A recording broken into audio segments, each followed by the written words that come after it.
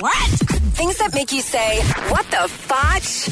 On Power 96.5. A Nevada woman recently stole a fire truck that was parked in front of a Walgreens.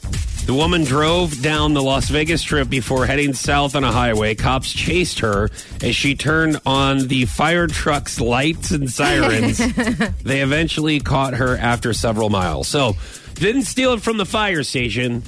She stole it from the Walgreens. So those guys, you know, they got to make stops too. Why are you going to pick the most difficult thing to drive and that's going to attract the most attention? If I were going to steal a car, which I wouldn't, but if I were going to, it would be a smart car. You can weave in and out everywhere else. You could park that in your living room. Even if you would steal it, people are looking for it, you could park it inside your house. Yeah, hide it behind a tree or put it in your bush, John Deere room. You know, yes. Next to your lawnmower. Why are you going to steal the biggest thing that's the most I wouldn't know where obvious to begin anyways. Yeah. Right. I wouldn't know what to do with that fire truck.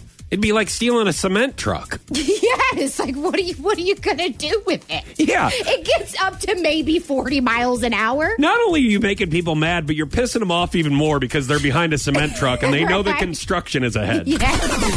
What the fotch? On Power 96.5.